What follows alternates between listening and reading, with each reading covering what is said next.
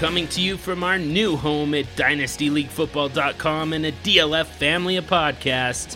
We are the Superflex Super Show.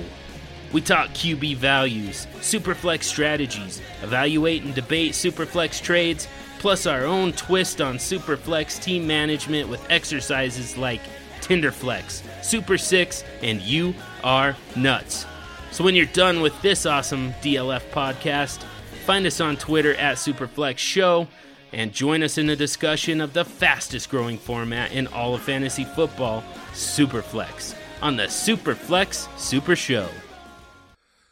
One of the big questions, or I think one of the big reveals or the big things in the 2022 season is going to be the effect of quarterback on wide receiver and the effect of wide receivers on quarterbacks.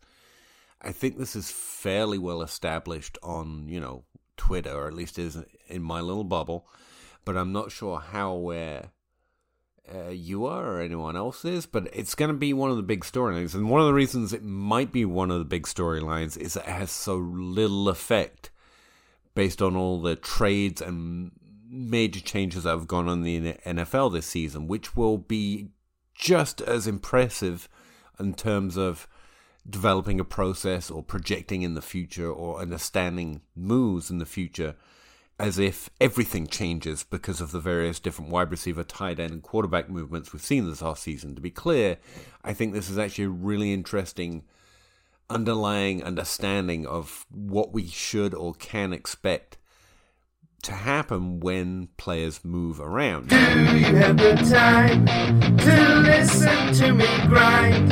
Take down the film watchers and nerds all at once. I am one of those skeptical of status quo, lazy and to the bone, no doubt about it. Sometimes I grind my Excel sheets, sometimes pour cold water on heat. When the math's not adding up, you better check it out. I'm just piling, welcome to the ground. Now, if you go back in the Dynasty Crossroads history long enough, and it's not that long ago, a year or two, I spent, because I argue mostly with this, Zach Reed as well, from the Dynasty Dummies podcast, who comes on this podcast all the time. Check him out, obviously. But Jacob Brickroad's a guy I know in, at least in terms of established history of being good at fantasy football. He's one of the OGs of winning big stakes tournaments kind of a players. And I really enjoy his process. I've learned a lot from it. Disagree with him fairly often, which is one of the most fun things to do, to argue with someone that you know is probably smarter and knows things that you don't. But, it's fun to argue with them occasionally when you get things right as well. Because that's honestly the fun of fantasy football to me. It's that you can do your own research, you can figure out what you think, and if you play smart and take few shots but hit at a high rate, you can honestly do that. You can beat someone who's better. And I love that. It's not just variance. It's weeding out the noise to find out the things that you can find to believe in that are true, knowing what they mean and trying to apply them into these individual situations where honestly, it's mostly you get lucky or you don't. But I like to believe some of it was foresight, but whatever. So where am I? Yeah. QBs mattering and wide receivers mattering to QBs. There's going to be a lot of information to process from the 2022 season, no matter what happens, to help us with that. Partly because there have been so few big movements in terms of seeing different good wide receivers and different quote-unquote bad wide receivers play with different quarterbacks, again, good and bad. We see bad quarterbacks move around a lot. You relatively rarely see good wide receivers or good quarterbacks move around, and very rarely in tandem. So, the one that's been on my mind, because I think it's the example of, hey, quarterback matters, and also big quarterback moving, like Russell Wilson to Denver is obviously the big one that I'm framing this research and this question around. But the one in history, the only one I can really think of, and Peyton Manning going to Indianapolis after a severe injury where It's the example. And it's the one that Jacob Rickroad is rolling out right now. And if you go back, that's what I was saying, go back in Dynasty Crossroads audience history long enough, you find I argue with it on Twitter a lot about how much quarterbacks matter and how Derek Carr didn't make Amari Cooper. Amari Cooper helped make Derek Carr, and I think I've been proven right in that particular instance, more than not. Amari Cooper was struggling, moves to Dallas, still a top 24 wide receiver. Easy. Very, very, very talented one. Derek Carr's wide receiver 2, less so, I think we should admit. Less so than Amari Cooper. But Russell Wilson and Peyton Manning occupy a level of quarterback talent which isn't just above replacement and decent. And the big thing about Derek Carr at the time was Derek Carr supported 2 top 24 wide receivers before. There's relatively few quarterbacks that do that. And my point was relatively few quarterbacks have had Amari Cooper. But anyway, we've gone off point. Yeah, he was willing to come onto the podcast, and we kind of argued it out live to very little conclusion, because there are so few examples, and my process mostly relies on everything I just said. So it's more, I think there's a vast grey area in here, and so I get to just say the opposite of what is commonsensically, I guess, logically true, which is good quarterbacks make wide receivers good.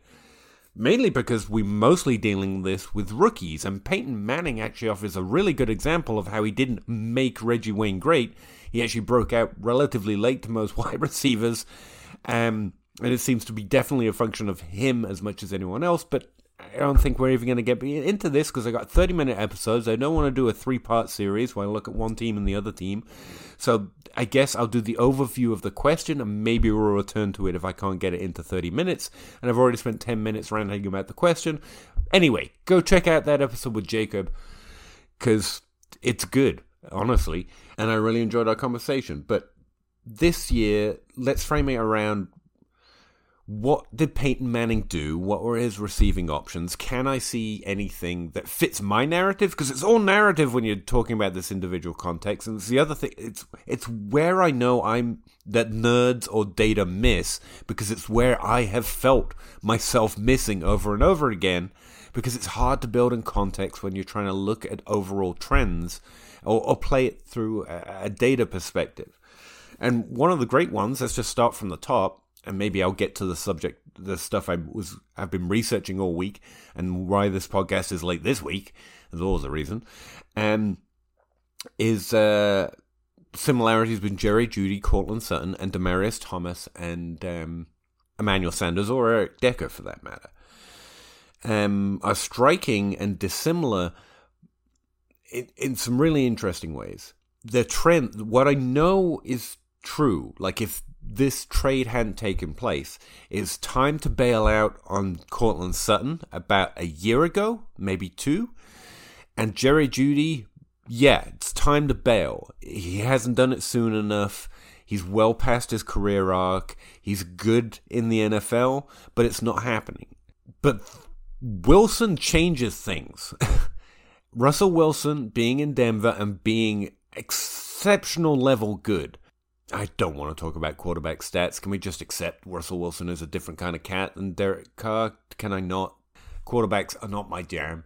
It's big enough that even me as a non-quarterback whisperer and non-narrative-based player is going, okay, well, that's a thing. That's a thing I need to make up my mind about in 2020. Like, you need to decide, if you haven't already, whether you go pay for these 2 very unlikely breakouts based on their own career history, not because they haven't been good, but because that's where the average puts you, that's where the trend line puts you, and there's a fallacy of the average, and also, but there's a consistency and persistency, my new phrase, of trends of how wide receivers continue to perform without drastic change. But the thing is, Russell Wilson going to Denver not only defines a drastic change, it's a very specific drastic change that we know can have effect, and is in this murky gray area where honestly, yeah, anything could be true. Like there's not enough in a game where there's almost never enough. So why? One, if you should know why Jerry Jeudy and Cortland Sutton are in that, like go watch my wide receiver video or the 7 podcasts I've done on that. breakout trends and breakout rates on YouTube or on this podcast, or get in the Discord, dang it, and we'll talk it out again, because it's actually a pretty funny conversation, but I'm running out of time here. They represent just a quintessential get out while people are still convincing themselves that sleepers are a good idea.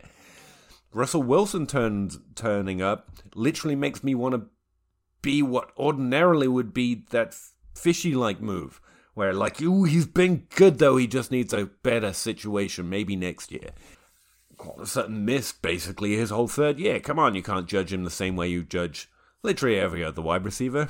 And my answer is usually, yeah, I'm going to judge him like a wide receiver. Briefly, talk about the history of Peyton Manning. And here's a fun thing about Peyton Manning. He was playing long enough in the NFL that my 20-so-odd year history doesn't go back to the start of his career. It starts in 2000. He starts before that. And in the 15 seasons I have in my data set, he was in the top 12 14 times, and it was only not in the top 12 that very last year when he won a Super Bowl and was absolutely abysmal by all accounts.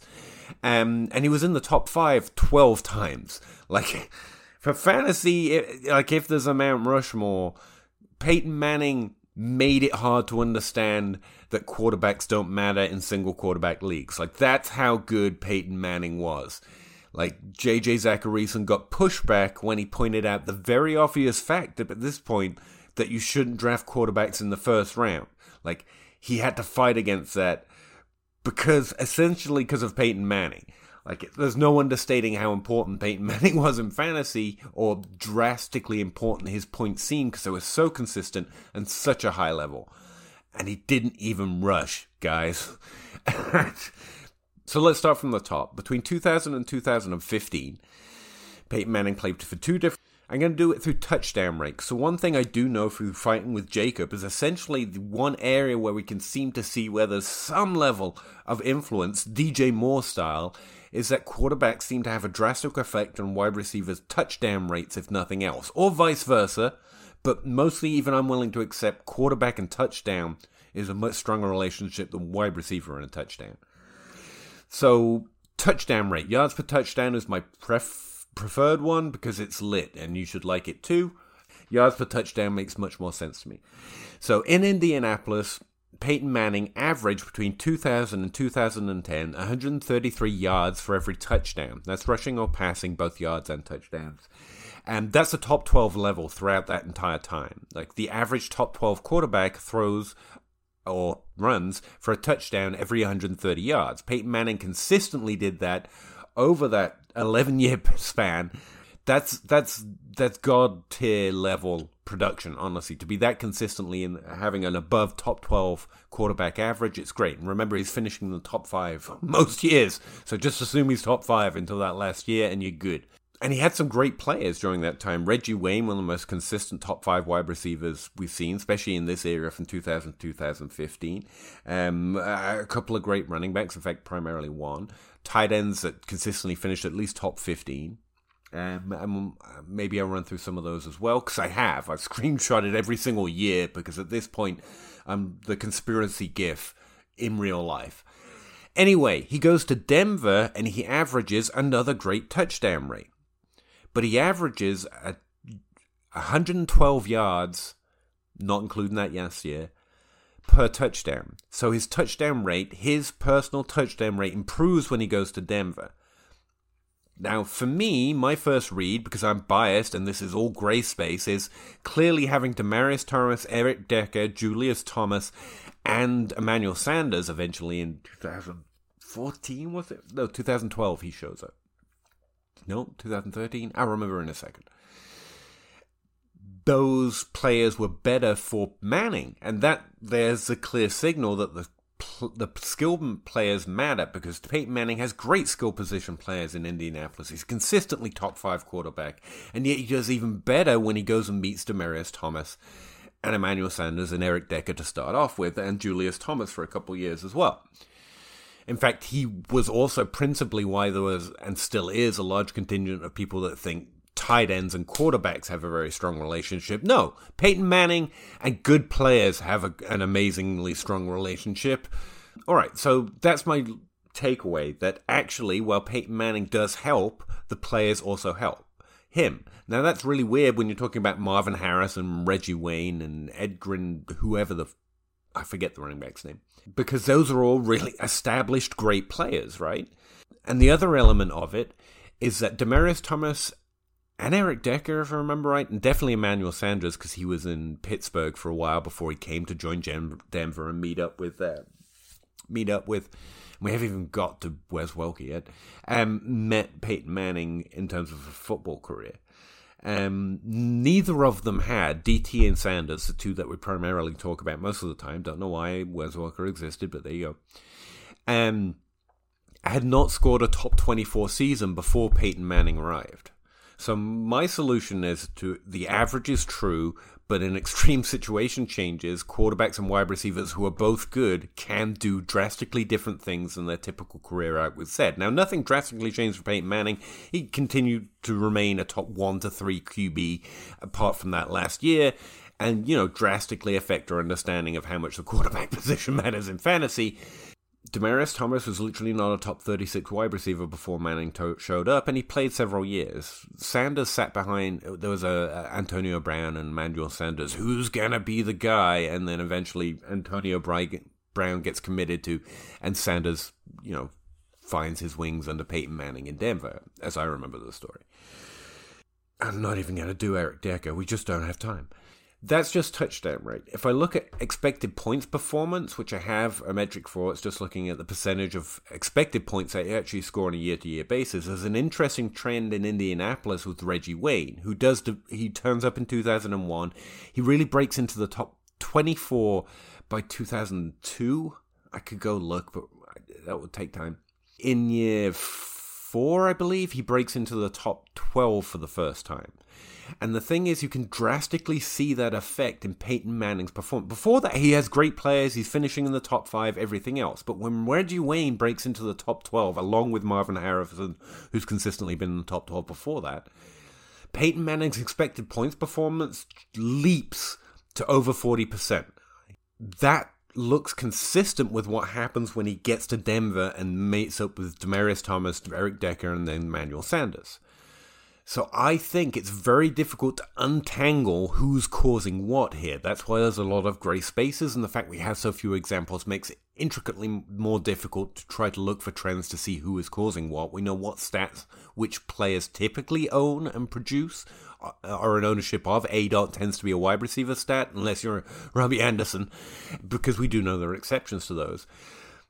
But I do think you can see a drastic increase, even in Peyton Manning's performance, even though he's still finishing in top 5 by the time he gets to Denver, because of that expected performance shooting up to a similar range as when he had both Marvin Harrison and Reggie Wayne peak career going off in the top 12. Now, obviously, he's helping them get to the top 12, but the fact he was doing that before and not outproducing expected points as far as he was until both of them were in their prime and scoring top 12 seasons. And then that compares well to this lower touchdown rate. And during that time, Peyton Manning's touchdown to yards ratio drops in that 2004 when Wayne really bursts out onto his scene. His biggest season, he was top 24 the previous year. That's the year his yards per touchdowns in Indianapolis drops below 100. There's one other year he got there, and that's in 2013. Yeah, in 2014 in Denver, he's got both Eric Decker and Demaryius Thomas finishing inside the top 12. Wes Welker finishing inside the top 24, because Peyton Manning's like the quarterback who made that happen that one time, or that 2 or 3 times. And Julius Thomas going upside in the top 12. Now, piecing that all together in pure context narrative form, Peyton Manning is able to perform even better when he has multiple players who are exceptional on the same depth chart. He's not making them, although he does definitely drastically improve the ability for wide receivers to score touchdowns versus, Derek Carr or Trevor Siemian or whatever they actually evolved into, because my mind's failing at this point. They are also having an effect on him. Now, does that compare directly to Russell Wilson? No, because he has actually consistently been a top 12 quarterback without, for the majority of the time, top 12 players.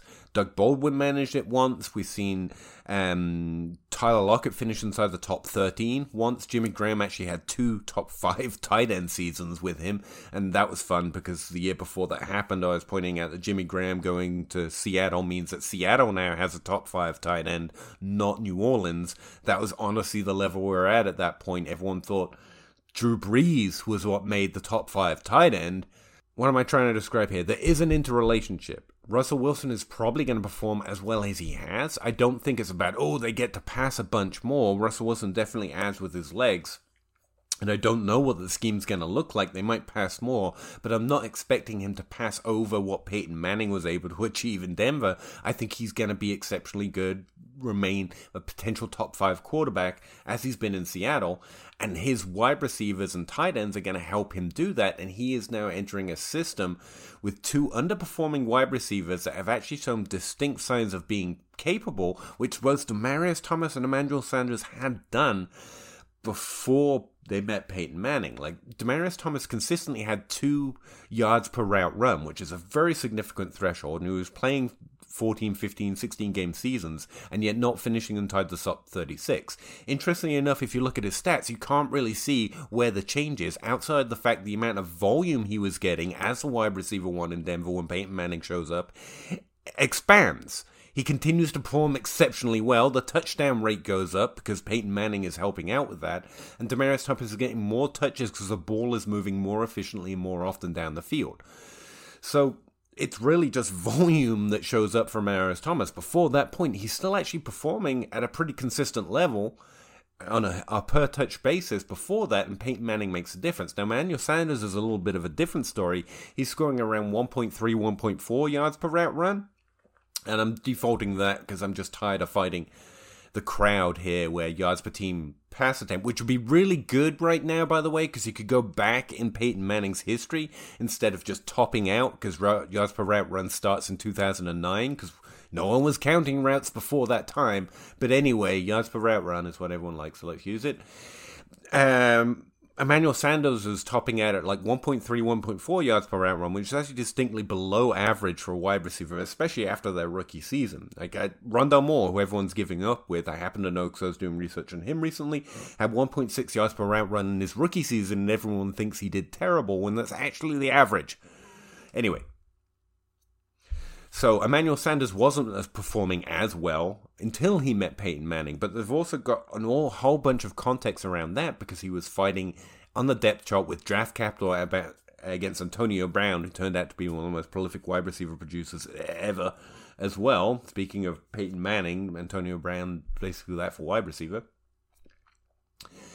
So Cortland Sutton and Jerry Jeudy, ultimately the story here is that don't make a direct comparison. No one compares well to Demaryius Thomas, who has that sheer top 12 performance, but not top 12 scoring. In fact, not scoring inside the top 36 before he gets a quarterback. Cortland Sutton is the closest, but one of those years he only played 1 game, and he only hit 2 yards per route run barely in that second year when he blew up to be a top 24 wide receiver after fairly disappointing, but okay rookie season. And then last year happens, and that's bad too. But yeah, if the size-ists of the world are actually probably getting it fairly right, where Sutton compares best to Demaryius Thomas, and Jeudy compares best to Emmanuel Sanders or Tyler Lockett. And it's underrated, by the way, how much Russell Wilson has utilized the slot. Just look at Tyler Lockett's stats. They're not the same as Jerry Jeudy's, but they are highly comparable. The idea that Jeudy is out because he doesn't work downfield, it's just wrong. Russell Wilson can definitely make a wide receiver who has been working in the area of the field Jeudy has epically prolific. Now the thing with Jeudy is he's literally never scored inside the top 36, and he, like Emmanuel Sanders before Peyton Manning turned up, has been struggling a little bit on a per attempt performance. But in yards per route run basis, he has not been hitting that 2 yards per route run threshold. He's been fluctuating between 1.6 and 1.8, which is actually very decent. Again, 1.6 is actually average, 1.8 is good. And again, those PFF grades and all the other per attempt bases seem to indicate that he's actually performing consistently well, like Thomas was, just not at the same level as Demaryius Thomas. And because he has such a high slot rate, his slot rate actually runs between 33% 33% and 76% in his first and second seasons. So immensely high this last year, which is actually probably a way that quarterback affects positions too. Good players who play that high volume role in the middle of the field tend to get exponentially higher slot rates in struggling or conflicted situations. I think that's partly what happened with Rondale Moore as well last year, because he was averaging 77% slot rate from PFF. But Jerry Jeudy's stats compare relatively well, and I would there are comparisons here in terms of players who are outperforming their overall scoring, which is usually how we look through it through a fantasy lens, and why these two should fall out the breakout potential category and do in my typical. But both of them are performing well in terms of routes, in terms of snaps, in terms of a per snap, per route, or per team attempt basis. They've actually been outperforming where they're scoring. And Russell Wilson is a different level of quarterback, so we could definitely see a similar effect Russell Wilson had on Demaryius Thomas and Eric Decker and Emmanuel Sanders, as we could see with Russell Wilson and Courtland Sutton. Will it happen? No.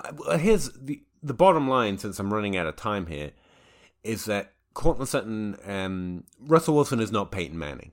Entirely different quarterback, and no one's Peyton Manning. Just no one is Peyton Manning in terms of his ability to play on the field, the way he plays on the field, and also how he produces fantasy points. That's not it. But the closest parallel to that, closest to that level of quarterback accuracy and overall ability to create, Russell Wilson touchdown rate, by the way I measure it, I've been told it's close but below Peyton Manning's. I measure it as higher than Peyton Manning's before this move to Denver. So yeah, it's put up or shut up season. It's definitely getting to it. Normally we get to that after the draft, but this is and it's not just Denver and it's not just Seattle. There's decisions to make about Noah Fant. There's decisions to make about Albert Wilson as well. Albert O, which I'm not even even be able to get in here today, except for the fact I think Noah Fant's underrated, and I'm kind of excited about Albert O, but I would value him as a top 15 tight end, which is almost nothing. But a second year streamer is not nothing. I'd value him as a second round pick in a Dynasty league if I was looking for one of those streaming tight ends to add to my depth chart that could see a value increase, because he could. I went into it anyway. There you go. That's not the only situation where that's going to matter this year. We have to consider Tyreek Hill, who I think can definitely help Tua Tagovailoa, whereas I think Patrick Mahomes can help Juju Smith-Schuster, and it's all part of the same reasoning in this large gray area of we don't know. And actually, that does give me a segue back to the subject of today, which is I think everyone's going to be talking about scheme and fit and Jerry Jeudy running in the slot, and I think they know more about football than I would ever possibly pretend to. I don't. And I definitely don't know that much about how well these individual people are going to meet together and work and how well they're going to execute. The idea Russell Wilson throws downfield, therefore Courtland Sutton's going to be the one to break out. Do you think Russell Wilson's only good at that? Do you think he's a good quarterback with exceptional metrics and a higher touchdown rate than Peyton Manning before he went to Denver because he throws downfield good? You don't think that accuracy exists when it's not 20 feet down the field? I mean, that just seems false to me. He's a good quarterback, isn't he's a good quarterback at doing one thing. We're not talking about a player who excels because he's exceptional at a specific scheme. We're talking about his accuracy and his ability to process a game to know when he can throw certain throws. In that way, he does kind of compare to Peyton Manning. This isn't a quarterback who just throws the ball downfield real far. He's a guy who does that incredibly accurately, and he's also been doing that incredibly accurately across the middle of the field, hence Tyler Lockett racking up the kind of stats he has.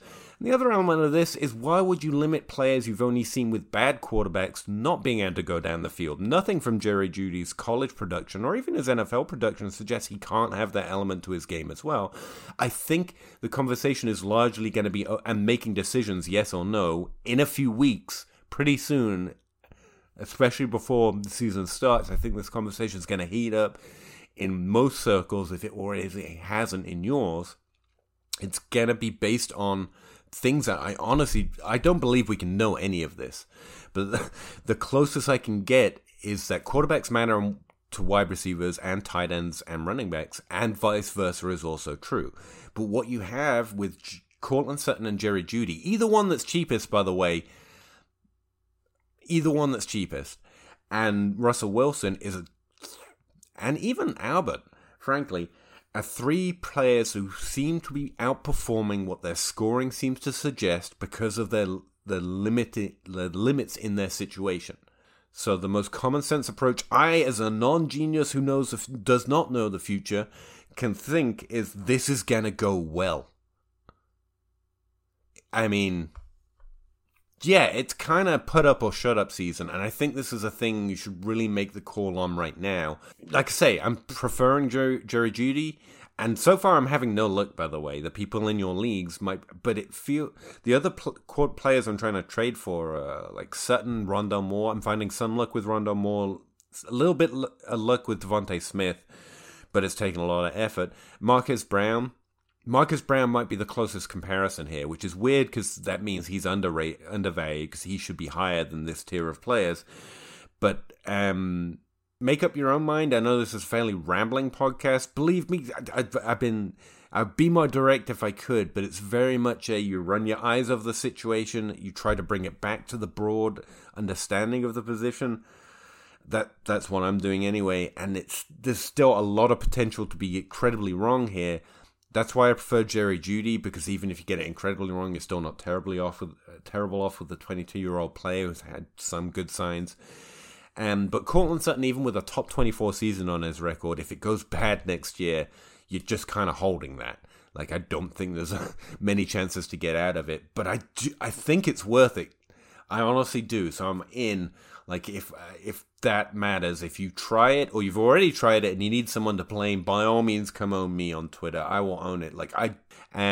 So yeah, I'm gonna get out of here. Sorry, several rambling versions of this podcast lately. That's kind of the feel of 2022, though, especially with these trades and this rookie class. It's very much a feel your way through it. By all means, go through it all, but then trust your gut. Alright, hope you're having a nice day. Sorry this is a long rambly one, and I'll get a guest to stop that as soon as I can. Hope to see you on the live stream for the Dynasty Grind with Zach Reed and Dynasty House, maybe for the last time for a little while, because both of them have other obligations, so come join us on Wednesday at 9:30 p.m. We'd really appreciate it and love to see you, and or talk to you, because, you'll see me. Anyway, you know how a live stream works. See you next time. Bye. Yeah. Chicken or crow, crossing the road, go. Clicking a poll, Twitter is gold, player unfold, so. Jake on the Tego and Nate on the plays, no. Pete enumerates the plays, they're analytical. Picking my nose, don't really know if I like that. Picking their brains, got different lanes, but I like that. Picking these guys, all of these times, all of these nice stats. Picking apart, the film is an art, always a fight back and forth. There is no order, they disorder more and more because the players ain't no older. They some hoarders or some mortars, dropping bombs without no borders. Jake got that I like mortar, Pete grinding numbers like molars. I don't know anymore, I am at a crossroads. Chicken or crow, crossing the road, go. Clicking a poll, Twitter is gold, player unfold, so. Jake on the Tego and Nate on the plays, though. Pete enumerates the plays, they're analytical. Chicken or crow, crossing the road, go. Clicking a poll, Twitter is gold, player unfold, so. Jake on the Tego and Nate on the plays, though. Pete enumerates the plays, they're analytical.